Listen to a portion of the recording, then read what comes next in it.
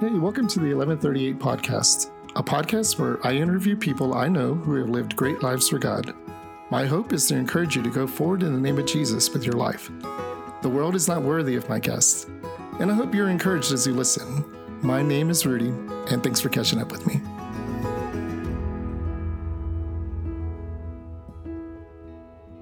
Thanks for joining me on this podcast journey. I have another treat for you today as my friend Shanna Bauer is on the podcast. Shanna is a writer, a blogger, a warrior, and an author. She's many things, as you will find out in this interview. I had such a great time listening to Shanna talk about faith in Jesus in the midst of hardship, among many other things. And I hope you will too. Enjoy this talk with my friend Shanna. Hey, Shanna. Thanks for joining the podcast. Well, thanks for having me, Rudy. Yeah. When I was thinking about people to interview, I had you on my short list, but I wasn't sure, if this will ever happen. And then I ran across one of your blog entries on Facebook around Easter, clicked on it, dove in. I think I was crying within a couple of paragraphs. And I'm sitting there thinking, oh my goodness, Shanna, this is a great resource. I want to see if you'll come on the podcast. I think I don't know if I messaged you or I don't know how all that happened, but a lot has been happening in the world, obviously with COVID-19 and the pandemic, but then even in your own home, you had, a basement flood, renovations on the home. Appendicitis. I mean, what has not been happening? And so you said, yeah, I'm interested, but, all these things. And then here we are months later and you said yes. And so I started this podcast last fall with the intention of helping people, encouraging people to go forward in the name of Jesus. And I came across Hebrews 11:38, which says, the world was not worthy of them. And it's speaking of all these really unnamed, unknown to the world, believers in God. And I think of you, and I think the world is not worthy of Shanna Bauer. Oh, my question to you, is what do you think of that? I mean, it's a little overwhelming, but thank you. And, I'm so glad that you saw my post and that it meant so much to you and that you wanted to connect. It's been kind of a long journey with writing, and I'm just grateful that we are able to reconnect. I am too. I was, I think I might have told you this in an email, but I when I last saw you down in your home, I remember coming in, meeting the boys, getting to hang out with your husband, my friend Jack, and you, and I wasn't sure how long we were going to be hanging out for, but we hung out. And then I remember you just gave Jack and me some time, and we got to hang out, and, he showed me the garden, which I love gardening, and he showed me the house, and, and then I just remember you just keeping me, like you just invited me to stick around longer. We sat down in the basement and I don't even remember what we talked about, but we just chatted for hours, And for me, I remember just thinking the hospitality was just palpable, it was just tangible, which I guess probably all good hospitality ought to be. But I just really cherished that time, and I really appreciate it. Now we live a couple hours away from you. We haven't seen you since we moved. I know. It's so sad. I'm so glad, though, that you guys got a chance to come down. And I know Jack has really valued your friendship for, I don't even know how long y'all have been friends. We've been married for 15 years. It was before that. Yeah. I remember the first time going on a rafting trip with Jack. Oh. And that's how I remember meeting him. He showed up at the church in Austin. We were going on a trip, and I'm pretty sure I rode in the passenger seat and he drove, and we just got to know each other. And I'm thinking, who is this crazy dude who comes from North Carolina or wherever he came from, And anyhow, so we both love Austin. That's a really cool connection that we don't really talk about, but we both love Austin very much. And so here we are in Colorado, though, and we're doing this podcast, hoping to help people and encourage people. So a couple of things, because not everybody will know you. So what are some of the roles you play in life? Who are you? Who am I? I have a ton of roles. I've been married to Jack for 15 years, so I'm a wife. I'm a mom to, we have 11-year-old boys, you know them. And I am an environmental scientist, project manager for work for an environmental consulting firm. I am a friend, a sister. I started writing, so I'm a writer, I'm a teacher, I'm a learner, a big learner. And I hope that I'm a helper, an encourager. That's what I try to be. When you think of learning, like what you just said, that I'm a big learner. I listened to somebody say this yesterday, that leaders are learners, or good leaders are learners. And so I'm curious, you didn't say leader in there, but you're kind of implied in some of those roles. Yes. What are your thoughts on you being a leader? How do you lead in some of those places? I mean, I definitely lead in those areas as well. And I feel like that just kind of comes naturally. It's at work. And of course, you know, being a mom, you have to lead there. Yeah. But yes, definitely. I didn't say leader, but I definitely do see myself as a leader. And I enjoy it. I enjoy leading. I love mentoring people. I love it. It's one of my favorite things to do in the world. Oh, why? That's I love that you love that. So why? Why? Why? Yeah. Why do you like to? I mean, I just love watching people grow. I love it. I mean, even in work, you know, if I am reviewing a report, you know, I love editing it and seeing that person's writing change over the years. I love it. Just, you know, that's in a secular way, but definitely in the Christian way too. I mean, it's much more rewarding in that area. What do you think? How does that work the other way? Who has been influencers in your life or mentored you in life? That's a great question. I would say I have a lot of friends have mentored me, a lot of adults. My best friend's mom, she's Linda Massengale. She is probably one of the most, I mean, she is one of the most incredible women I've ever met. And she helped shape who I am kind of in a spiritual sense. She's loves God. She loves people. And she has this heart of compassion that's incredible. So just watching her with her kids and with, and now they're adults, you know, 2 of them are older than I am. And I just love being around her and sucking in all of her kindness and goodness. Oh, wow. I've recently been telling our church, and you know, the more is caught than taught idea. Yes. Right? And so those things tend to be true. Good. Like they stick around because they're true, probably, you know? Yes. And so that's what it sounds like there. Were there ever times where are there times where you go to Linda or your mentors and say, it's not even a watch and catch, it's a tell and catch? Like, is there any of that happens? Or are you saying you've just been able to soak it out of the air by just observation and being around these people? Does that make sense? I think a lot of it, yes, it does. And I think a lot of it really is just soaking in, being around people who inspire you, people who you want to be like.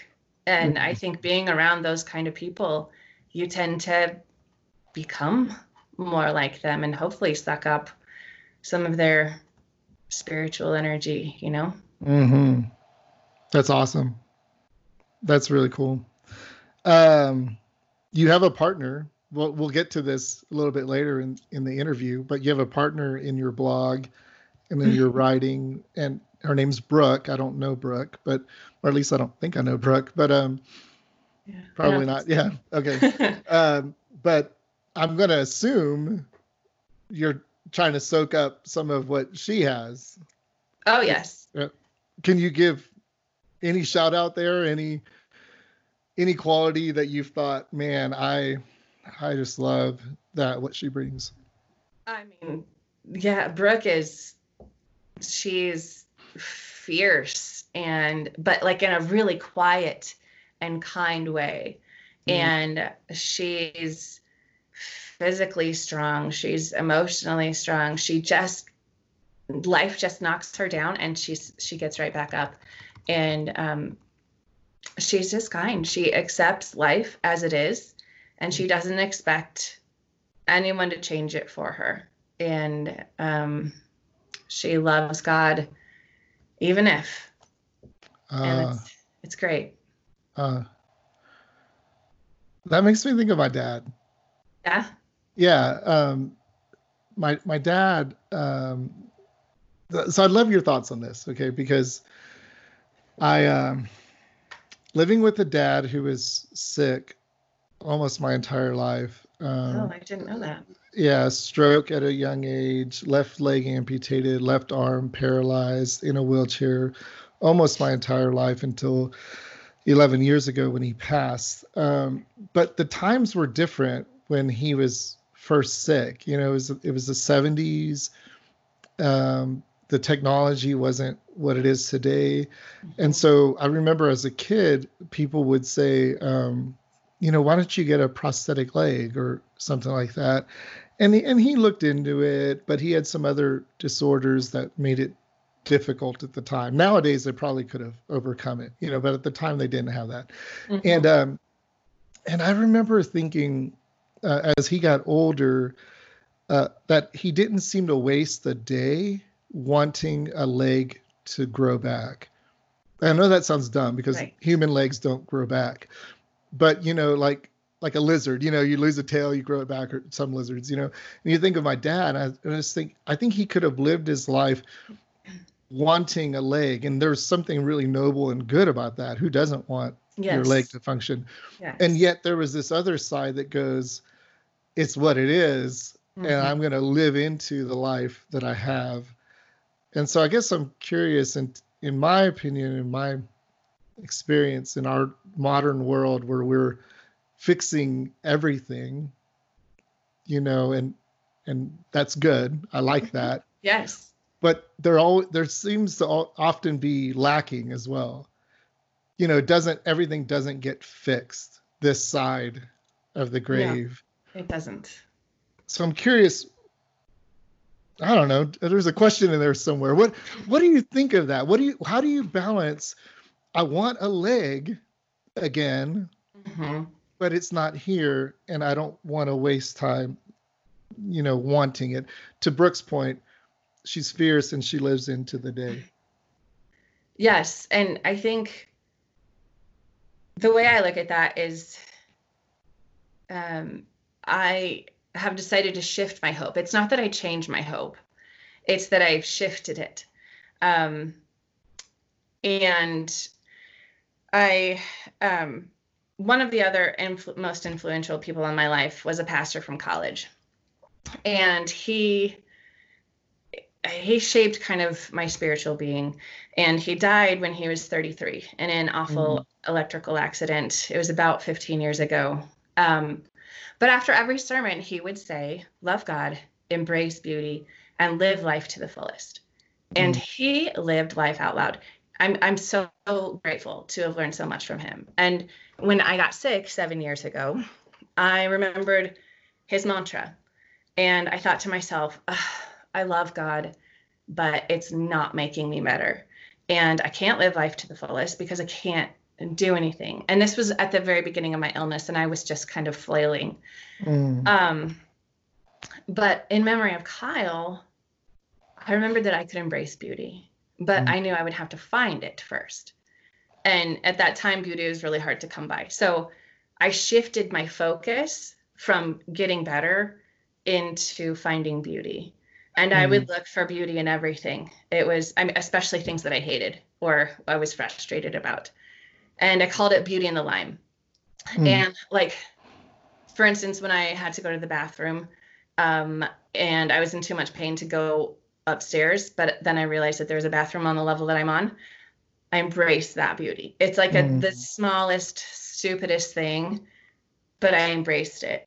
And if I couldn't walk across a parking lot to go inside to a store, I would roll down my windows and just feel the wind on my skin and embrace that beauty.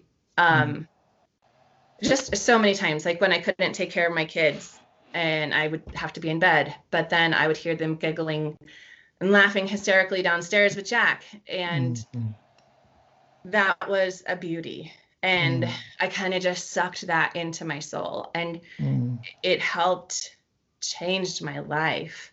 And so that's why I say to move your hope, that you focus not on like the end goal of hope, like healing or the end of this pandemic or the reconciliation or whatever it is that we're hoping for, to stop focusing on that end goal and shift it into everyday hope. And we focus on cultivating hope where we are and just getting through the day, focusing on moments in front of us.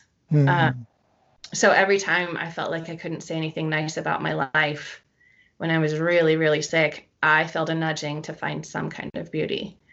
And it was hard, but it saved my life. And I feel like if we could cultivate everyday hope and find beauty, then we're more able to love God and we're more able to live life to the fullest. One of the reasons why I was wanting to have you on the podcast is because when I think about encouraging people to keep going in the Lord, or as my dad would have said, go forward in the name of Jesus. There's a power in the name of Jesus, a power in God that we often don't have. And my dad's legless wheelchair existence, was that keep going mentality. But there's a godliness to that. And so not everybody knows your story. I don't know your story that well. And so I just want to invite you, if you're willing to share more about, you just said finding beauty in the Lyme. Is that how you said it? Yes. So Lyme disease, your battle of 7 years. Would you be willing to take us through that? Yeah, definitely. I'm feeling right now, I'm feeling better than I have in years. And it's been a 7-year battle. And it started 7 years ago for my birthday. Jack got me a gift card actually for 3 months at my favorite ballet studio. And I was so excited because ballet is my favorite thing to do. And I was really excited to dance a lot more. But the next week I was a little bit tired and I thought, I'll skip class this week and I'll go next week. And then the next week, I was having trouble getting up the stairs in our house, and I couldn't have walked a block if I had tried, not just because of the pain, but because I kept falling asleep in the middle of the floor. I couldn't remember if I'd made food for our family, or if I had done certain things with the kid. My brain was it went to mush. And then my body, like all of the joints in my body, especially my legs, they just were on fire. And it was a really terrifying time for our family. We didn't really know what was going on. So after those first couple of months, I just went to doctor after doctor, trying to figure out what was going on. My labs were all normal, but I'm so grateful that my main doctor believed that I was sick, and he knew it wasn't in my head. But I know a lot of people aren't so lucky. But my doctor kept coming up with ideas for what it could be, and I was tested for every one of them. And finally, after doing research with my half-functioning brain at the time, I asked to be tested for Lyme disease and some co-infections because I grew up on a farm in Kansas, and I had been bitten by ticks, countless times in my life. So results came back positive.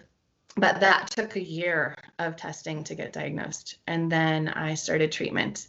So the first 3 years of being sick, those were the hardest with really terrible relapses. But I was able to start recovering over the next few years with fewer relapses. So right now, 7 years later, almost, I'm coming off of a year-long relapse.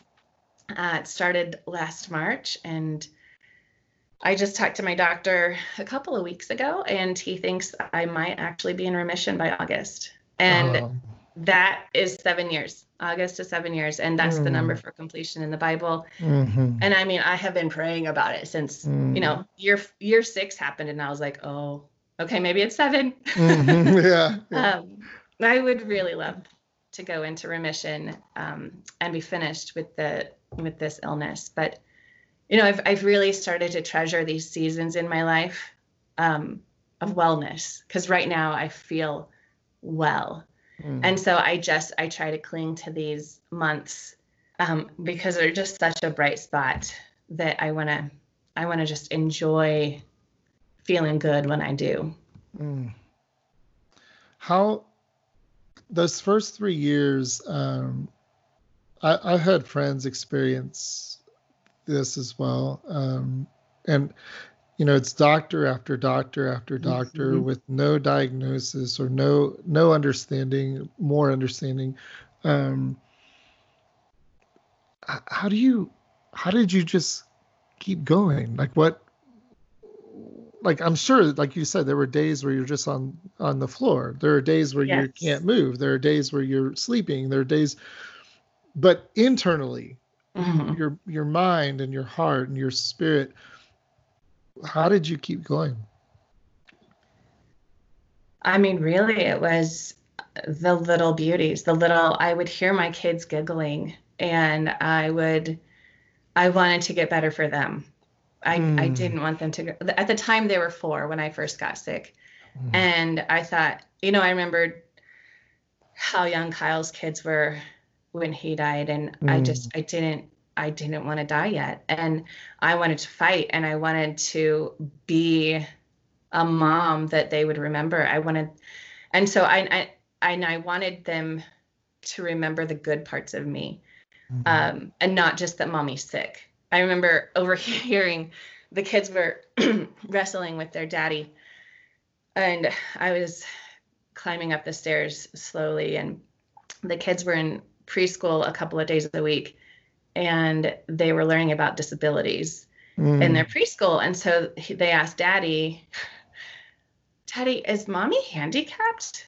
Because I couldn't walk at the time. And so his explanation was like, well, she's kind of for now, but she's not going to stay that way. And it was hard, because it was heartbreaking to know that my kids saw what was happening and didn't understand it. And I just wanted to be strong for them. And, you know, that's one of the reasons that I started writing too, because I realized there was nothing left of me. You know, I wanted them to have something to remember me by, you know, just in case. And so when God called me to write, I was hesitant about it, but it was one of the really good things that came out of it. That I know if they were to read my writings today, they would know who I am. I'm getting chills and goosebumps, and you don't even know the fullness of it. But I found my mother's journals after she passed.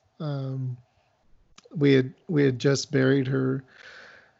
We were in their house, my mom and dad's house, and I was needing to take care of some legal paperwork, and so I went through her drawers, and I found books, and I have them right here. They're this is the most prized possession in the world, and it's specifically this piece of paper, which you would think would be better taken care of than just folded in 4 ways. But she wrote me a letter on July 10th, 2015, oh, wow. 2 weeks before she passed. And Hmm. so I can relate. That's powerful. Yeah. Yeah. I can relate from the child side of the gift of written words from a mother. You know, even though I was in my 40s, it still mattered. And so you saying those words that you wanted your kids to know you, and this was a way for them to get to know you. I just want to commend you for doing it, because it is scary, as we said earlier before we got on this podcast. But wow, the gift that takes a lot of strength. What do you think now? Now that you're 7 years in and you're still battling and you're praying for this full remission, and your kids know you better now, and give us an update. How is the writing coming along? How are your kids getting to know you? What's the narrative in the Bauer family about Mom? You know, I feel like God's just been nudging me little by little, baby step by baby step. And the last couple of years, I guess maybe the last 4 years, maybe, I felt like I've been awoken more by God. And the first part of my life, I felt very confident that is, science, that's the way to go. And I felt like that was my calling, But after I got sick, like we were talking about, my priorities changed and they started shifting. And then after a really bad relapse that we thought might kill me, I felt like God was saying to write. And I think part of that is the reason why, is so that my kids would know me. But I kept telling God, I'm not a writer, I'm a scientist, God. Don't you know that? And he kept telling me, write it down, write it down, write it down. So I wrote, and then I wrote some more, and then I wrote some more, and it turned into a book. And I mean, I actually love writing. And then a couple of years ago, I felt even a deeper nudge to go deeper into ministry. And I don't know what that means, really. I'm still trying to figure it out. But I know that God has grown a passion in me to lift other people up. He's lifted me up, even in, some really awful times. But he's calling me to Isaiah 61. And that's to bind up the brokenhearted and provide for those who grieve, and to help people turn ashes into beauty, like he's done for me. And trying to figure out how to do that gets me up in the morning. And, I hope that the kids see that. Over all of the pick up your clothes talking, move the hoverboard. I'm still their mom. Yeah, I often hear famous people say, at home, the kids don't care that I'm famous.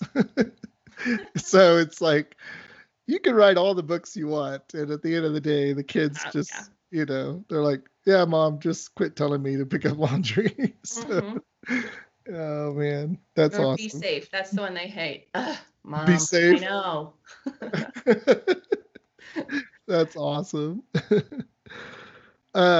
So any advice you have for people that are listening here in terms of if they're battling, if they're in the first 3 years, if they're in the last 4 years of your story, if they're trying to figure out how to obey God, like what's the any advice you want to offer?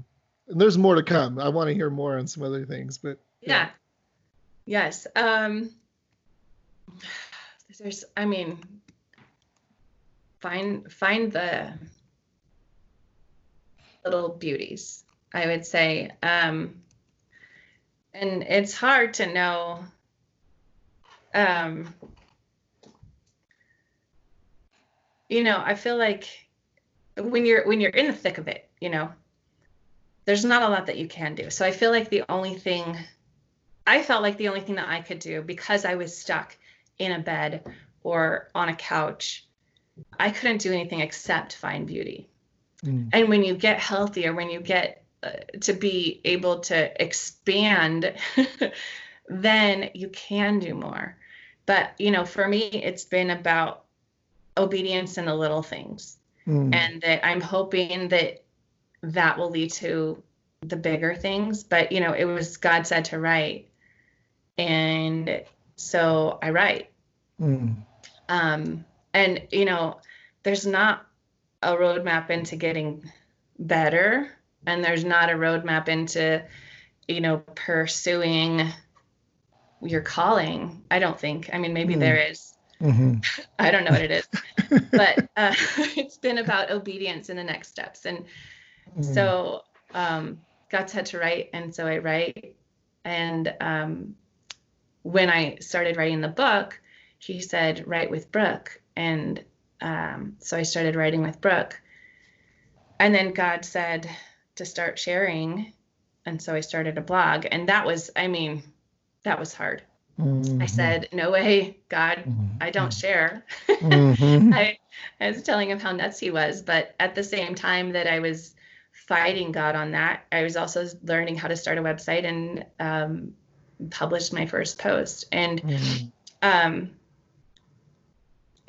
don't love sharing, but I obeyed. And I feel like he's in charge of all of our next steps. And that's what it's all about, getting better and growing and going into your passions. And it's baby steps of obedience to wherever God is leading us. And, I don't know that he's going to give me the big picture, and I think maybe the big picture would overwhelm some of us if we knew, okay, well, this is what I'm going to go into.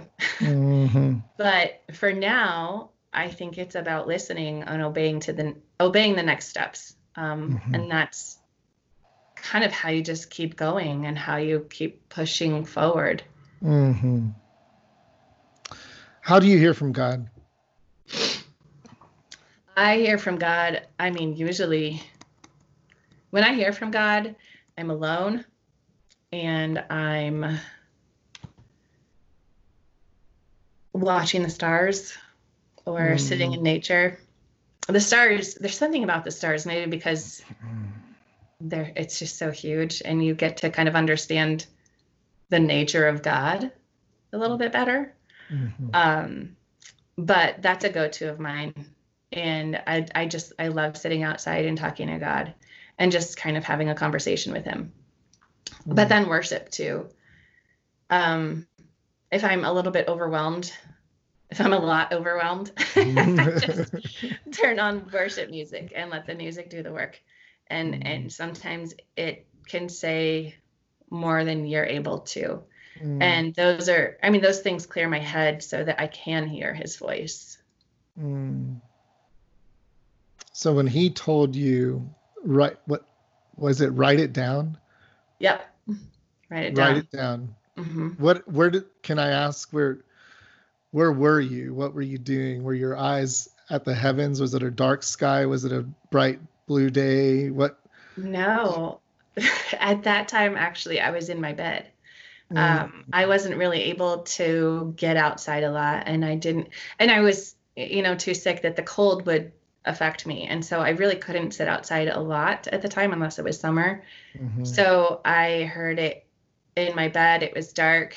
And sometimes those are the best conversations too. But just, just hearing from him. It was quiet and I was alone. How long did it take for you to write after he spoke that to you? I think I started writing pretty shortly afterwards. As soon as I could, get up and get to my computer. Yeah. And I didn't write all the time, but I did feel like every now and then I would just get this feeling of, you've got to write this. And so this, whatever that was, I would write. And those little tiny, they were just a couple pages each.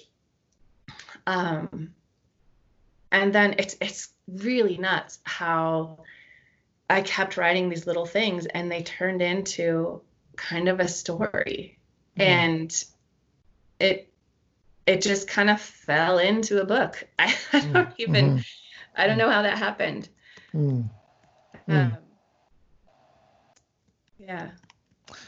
Can I ask about the book? Because you've mentioned it a few times, and even as we talked prior to the podcast, I know you're writing a book, but I'm writing a book, and they're very different books, it sounds like. Nice. So, what is your book? Is it like you mentioned, it's a story? Is it fiction, nonfiction? Is it a journal? Yeah.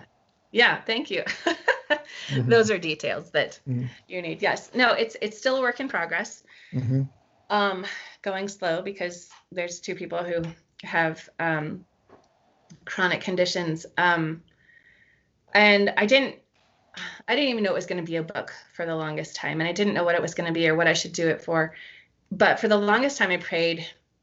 Once I felt like I was finished with my part, I was praying and I was like, okay, God, what do you want me to do with this? And I felt like God was saying community.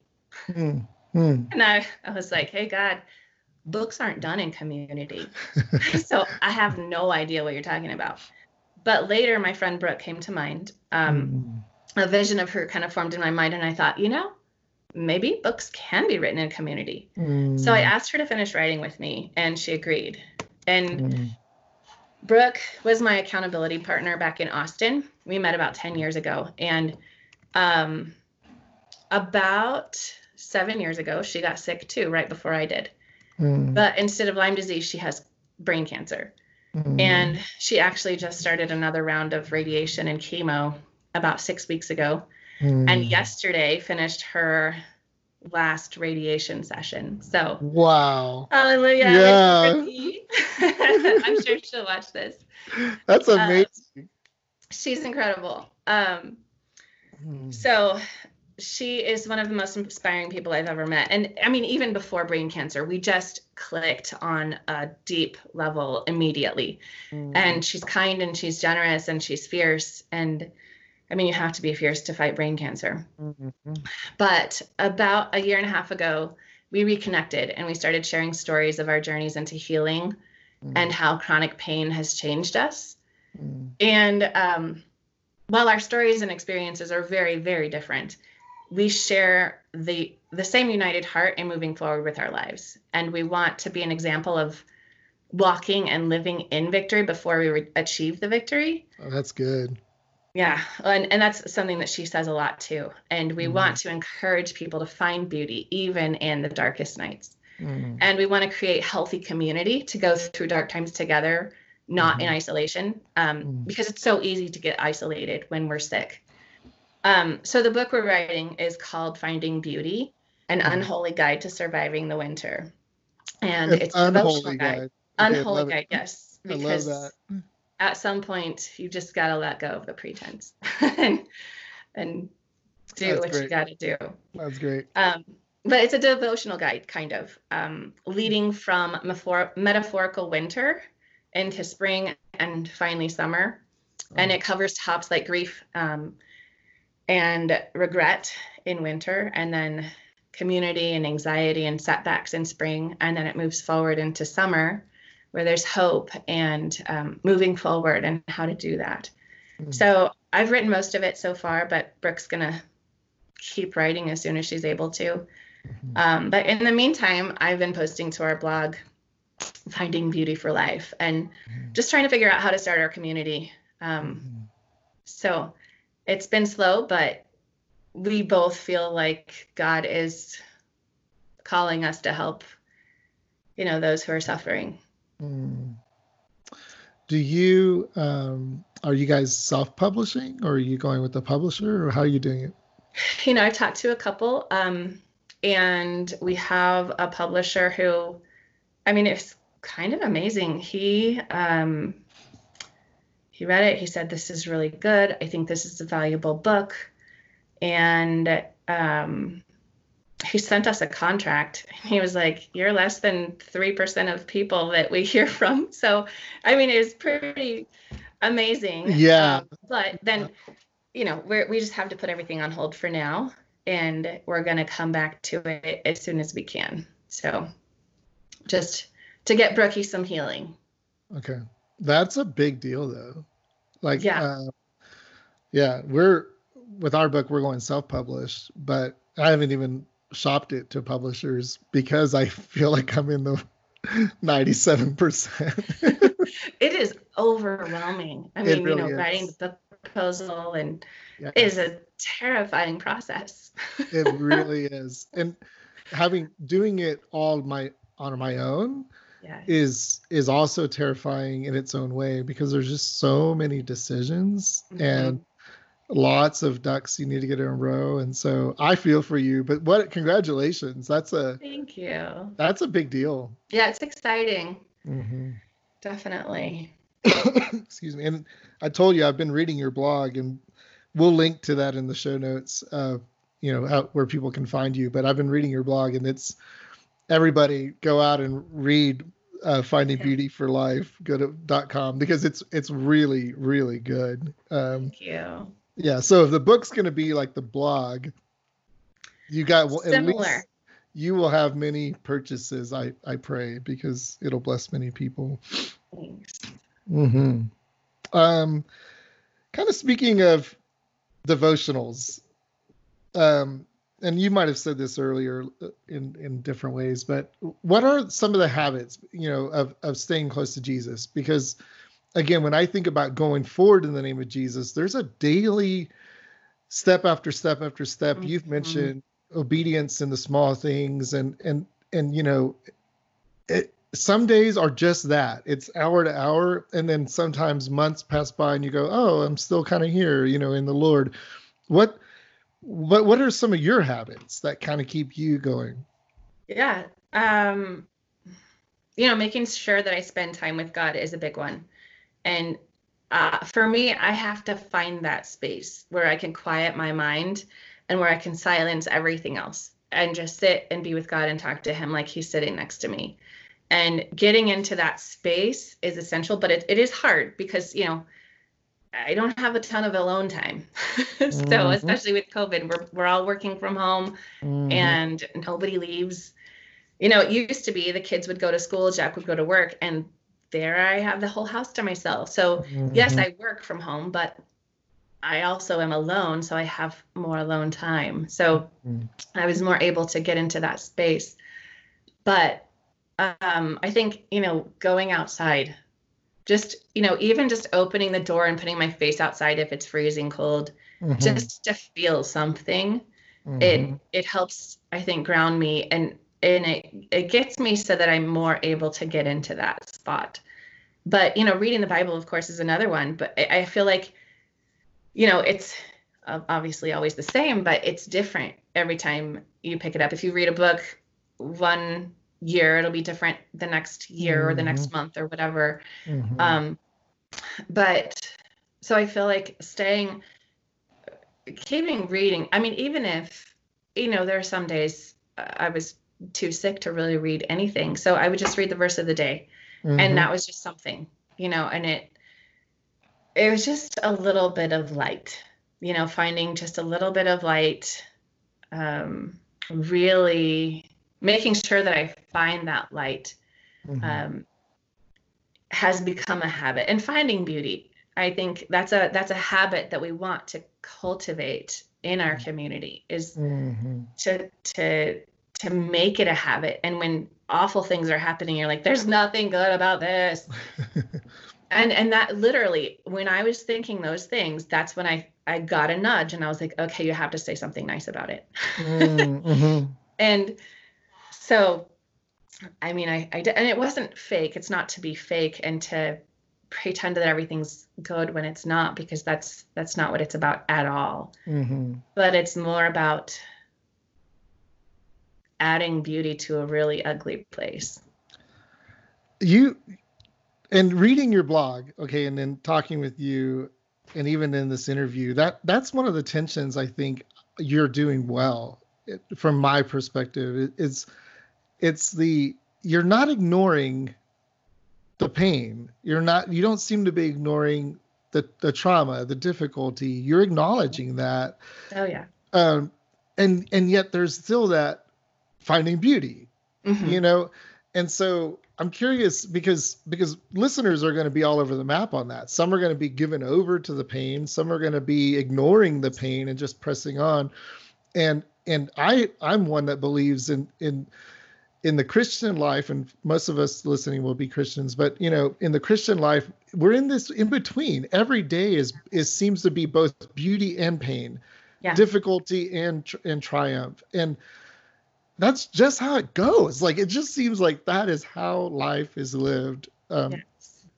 So I'm curious, like, what are some of your secrets? Like, how are you, not just me or not the world at large, but how do you walk that and navigate that without being a fake? Because there will be people that read your blog or read your book or listen to this podcast and say, yeah, I don't know, that's kind of faking it. And there will be some that go, she just ignores. But I don't get that sense at all. And I would assume you don't have that belief. So what's your secret, Shanna? How do you walk that? I don't know. I think being authentic has always been something that I've always thought is really important in life. And I have a really good therapist too, so she helps me process all of it in a healthy way. So I feel like this is something that I feel like everybody should have one, but I realize they're really expensive. We spend a lot of money on medical stuff, and that's just the way it is, and it's okay. Mm-hmm. And I think for me, gratitude, which is kind of what Finding Beauty is about, it changes your heart. And I don't think that I avoid or ignore pain. And I don't want it to seem like I dismiss anyone's pain either, because it's real. It's really real. And it's awful. I know from firsthand experience, but I also know that God is good. And, I know that God is with us, and he's not just with us, but inside of us. And I think that gives us the power to be broken and whole at the same time. Like it kind of mends us a little bit. So like, we don't have to keep ourselves together because he's inside of us and he's holding us together. Because we can't hold ourselves together because, we are broken people as a people, There's not a single person that hasn't endured some kind of trauma, whether it's little t or big T. But, I think recognizing that God is with us and for us, that's maybe how I do it. That's really good. I think of Colossians comes to mind, where Jesus is above all things, before all things. He holds all things together. And I always think of the cosmos. When you were talking about the sky earlier, I think of the cosmos. Yes. But you just took it from the stars to the inside. Yes. Of every person. And that's what he does. Yeah. Like holding, like literally holding you together, me together, because we all just would fall apart. That's good. At least that's where I went in my head and my heart when you said that. I want to talk to you about a couple of your blog entries. Okay. And because I haven't read all of them, but I've scanned a few here and there. And your one on ojalá, the Spanish word, really spoke to me. This is what I wrote. If I could read this to you. Sure. Let's see. Well, actually, I want to read what you wrote. Then I want you to explain it, if you will. But it did really speak to me because of my family and my heritage. But when you said it is found in this word, or the concept or the idea is found in Job and the Psalms numerous times, but is literally translated whom or who, but also means oh that or if only. I started crying when I read if only. Mm-hmm. And so you said right, so not a direct translation to hope at all, huh? Ohala means hope. But you said right, so not a direct translation to hope at all, huh? The Hebrew word followed by the imperfect in this case implies a wish or a desire that would be expressed if a person or context were present. Well, that's interesting. That's what you wrote. And that really spoke to me. And I'm curious, you've said it all there in one sense, but can you just dig in a little bit with us to say that if only, that wish, that desire for a person or context to be present? Can you elaborate a little bit more for us? Yeah, so that's my word for the year. I pray to God for word every year. And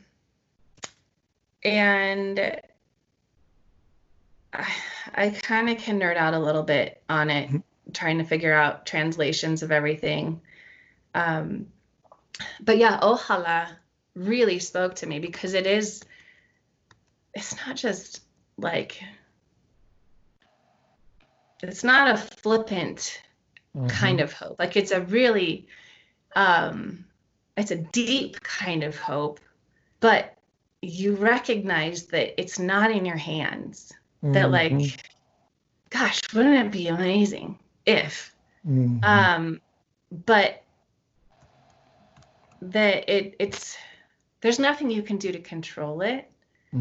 And so I think having that hope and I don't want to say letting go of that hope, because I don't want people to infer that I actually mean letting go of it, but maybe not clinging to it and recognizing that somebody else has to fulfill it for you. And, there's some things that you can fulfill your own hope, for sure. I mean, there's so many things that I have a hope that I'm going to finish my bachelor's degree or whatever it is. You can do that. But there's some hope that it's a really deep hope. I know some people hope they get married or they have kids or they're healed. And that kind of stuff, in a way, it is up to us, to become healthy people so that we can be in a relationship and become healthy so that our bodies can heal. So there are steps that we take, but there are also steps that are outside of our control. And God is, I mean, you and I believe it, but I do believe that it is up to God. And not that, like, if I'm not healed, that somehow God failed me. And I think that's really important too, because I think a lot of times we have this hope and it's our love of God is conditioned on that hope. And I think ojalá is you let go of that condition and like, I'm going to love you, God, even if. Yeah. It took me, you said more things here. Ojalá is high and lofty, but it is without an anchor, making it a bit scarier to rest in. And you're using these metaphors of lighthouses and boats and rafts and things. But it made me think of Shadrach, Meshach, and Abednego. It made me think of Daniel in the lion's den. It made me think of those stories where of course, they hoped they would not be burned in the fiery furnace. But Lord, but King Nebuchadnezzar, even if we're not saved, ojalá, yes. If he does not rescue us, he can and he will, but if he doesn't, then that is his prerogative, and so be it, if you will. And that's what it made me. That's where it took me when I read your blog entry. It took me to those types of stories of going, I mean, you said it. It's outside of ourselves, and yet we're letting go, but we're not letting go. We're clinging, but we're not clinging. And it's this. Mm-hmm. But to me, here's what came to mind. It seems like we're clinging to the person, not to the outcome. Yes. And does he take us through? Well, who knows? I'm not sure. I hope so. Yeah. If he wills, yes. And I just, man, that blog entry is fantastic. And one last piece of why, because I want you to hear this from me. I guess there's a lot of people that are going to experience this, but in my mom's letter, when she called me, I was actually here in Colorado and she was down in Texas. When she called me to tell me she had stage 4 cancer, mm-hmm. and the doctor said there was no hope, she on the phone, and you didn't know my mom, but picture a little hunched over Hispanic woman at that time in a wheelchair herself, and she said, "Well, you know what they say, Sonny, hope is the last thing to go."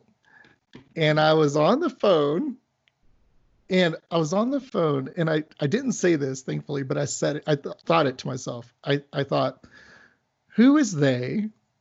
Right? My mom is just making these random statements. They say, well, who's they? Hope's the last thing to go. I've always heard the medical community say your hearing's the last thing to go. So hope, that makes zero sense to me, Mom. But what I told her, I didn't say those words, I thought them. What I said was, that's good, Mom, hold on to that. Okay, fast forward 3 months and she passed. And in that process, I couldn't let go of that statement. I just couldn't let it go. I kept thinking, what does she mean? What is she talking about? And then she wrote me, I believe that hope is the last thing to go. And if the physicians say there is no hope for me, they are wrong. Mm-hmm. I have hope in things to come and in God's promises. And then she died 2 weeks later. And to me, I came to realize she was right. That hope for the Christian is the last thing to go, because nobody hopes for what they do not already possess. And so that split millisecond fraction of the tiniest second in the universe from death to life crosses from wanting to fully receiving it. And you wrote this earlier, that we already possess eternal life, but yet we all know there's this lacking in this temporal state. Tension, yes. That tension, yeah. And so for her, that tension of moving from this side of eternal life to that side of eternal life, that I think hope's the last thing. I think it's like it becomes reality. Hope becomes reality in that split second of a fraction of a second of a fraction of a second. And so anyhow, when you wrote those words, ojalá, that's what it made me think of. I thought, I've come to believe my mom was right. Ojalá, yes, of course. Like hope in the one to come, hope in the one who's overcome, hope in not all the things being right, though hopefully that too, Yeah. So anyhow, I wanted to pass that on to you and just say, what a blessing. Thank you for writing that blog entry, for the Lord leading you to do that, and for you obeying and writing it. Thank you. Yeah. It's a complicated kind of hope. Ojalá. It sure is. But that's how I grew up. It speaks to me quite a bit. Okay, one last blog entry. You talked about, and I don't remember the title, but you talked about finding a song or Oh. Yeah, yes. I think it's a recent blog entry. Mm-hmm. And I want you to know that recently, this year has been hard for my personal life in 2020. We won't get into it here today, but I want you to know that I think it was 2 weeks ago, I woke up, I was brushing my teeth, and a song came to me. And you talked about in your blog entry, a song can be the wind or sunlight on your face, or sometimes it is an actual song. And in this case, for me, it was a song. I was brushing my teeth and I started humming a song that I grew up singing as a kid in my Southern Baptist church. We always had people walk the aisle if they were going to profess faith in Jesus Christ. And I never liked this song as a kid because we would sing it like 5 or 6 times, hoping maybe somebody will walk the aisle. It was awful. The brain of a child. Yeah, I remember looking around going, we're the same 50 people. Like, who's going to walk the aisle today? Like, nobody. But here we are singing this song, and it was that old hymn. I think it's called maybe No Turning, or I Have Decided to Follow Jesus. Mm-hmm. Yeah. And so was brushing my teeth, and it was da da da da da da da da da, and so I'm humming, and then I finished brushing my teeth, and then I'm singing the song, and it came to the line, though none go with me, still I will follow.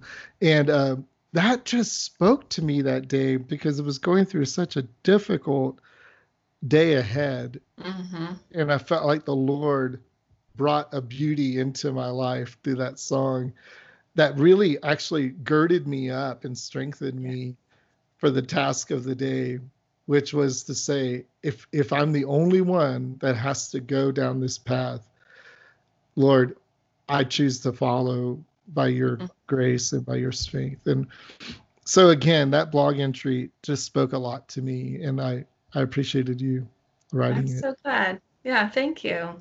Mm-hmm. So glad. Mm-hmm. Well, a couple of things as we wrap up. I'm curious, as you know, I've told you, my dad, after becoming a Christian later in life, used to always tell me every time we parted ways, son, go forward in the name of Jesus. And it became a blessing to me as I got older that I thought, oh man, yeah, like not in my own strength, not for my own purposes, but for his purposes and his strength.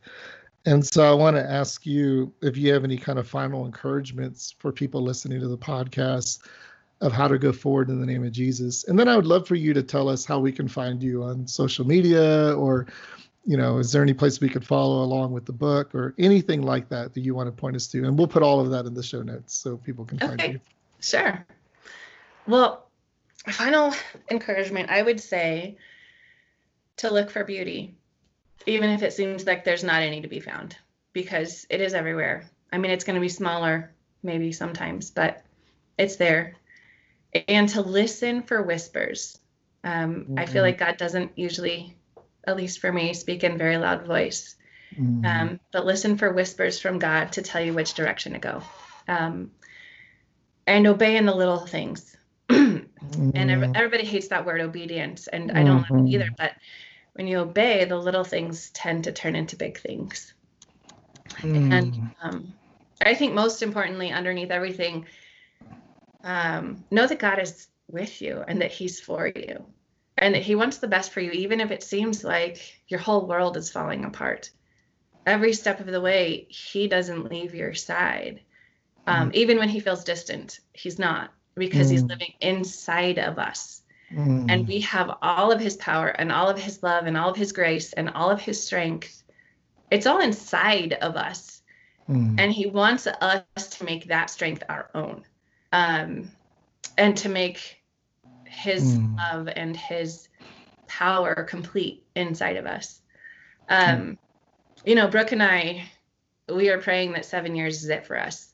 That we would be healed. I mean, it's both 7 for both of us. And we are praying that this season of illness would be complete. But even if it's not, we want to live victoriously. And understanding the power that lives within us through the Holy Spirit gives us the strength to find the beauty even in a relapse.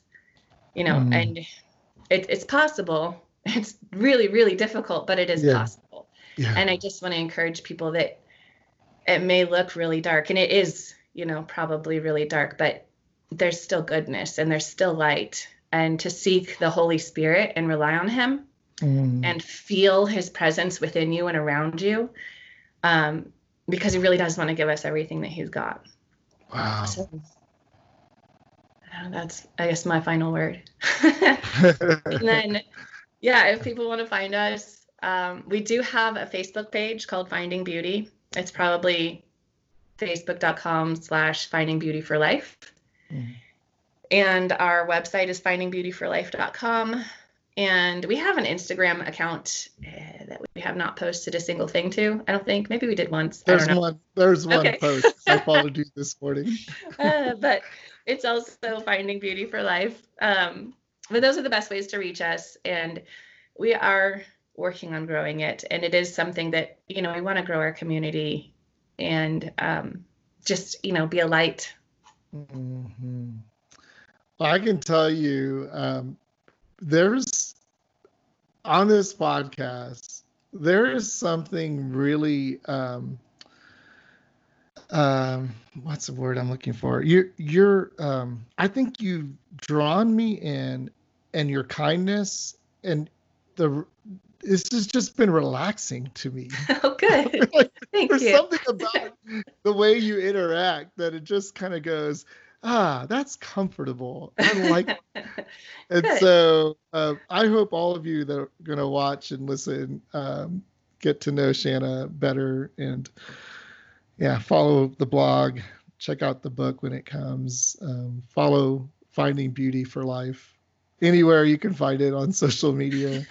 and just know that, at least in this conversation, I just feel so relaxed. This is so good. I feel like we can just keep going, but we're going to end this so I don't keep you forever. So can I pray for you? Yeah. Great. Definitely. Thank you. Yeah. Well, wasn't that a great time? Make sure to subscribe to their Facebook page and blog. You will be encouraged as often as you read her writing. I look forward to reading more of what Shanna is writing, and definitely look forward to that book coming out sometime soon. I know she's just really trying to encourage so many of us to keep going. And thanks to you for joining me on my podcast again today. If you like what you're hearing, would you please leave a rating or review? I know everybody asks for that, but I want to ask you to consider doing that. It'll help out the podcast and help us reach more people. And also, would you subscribe to the podcast anywhere you're listening or watching? So, thanks for taking time to listen or watch today on YouTube. Until next time, go forward in the name of Jesus.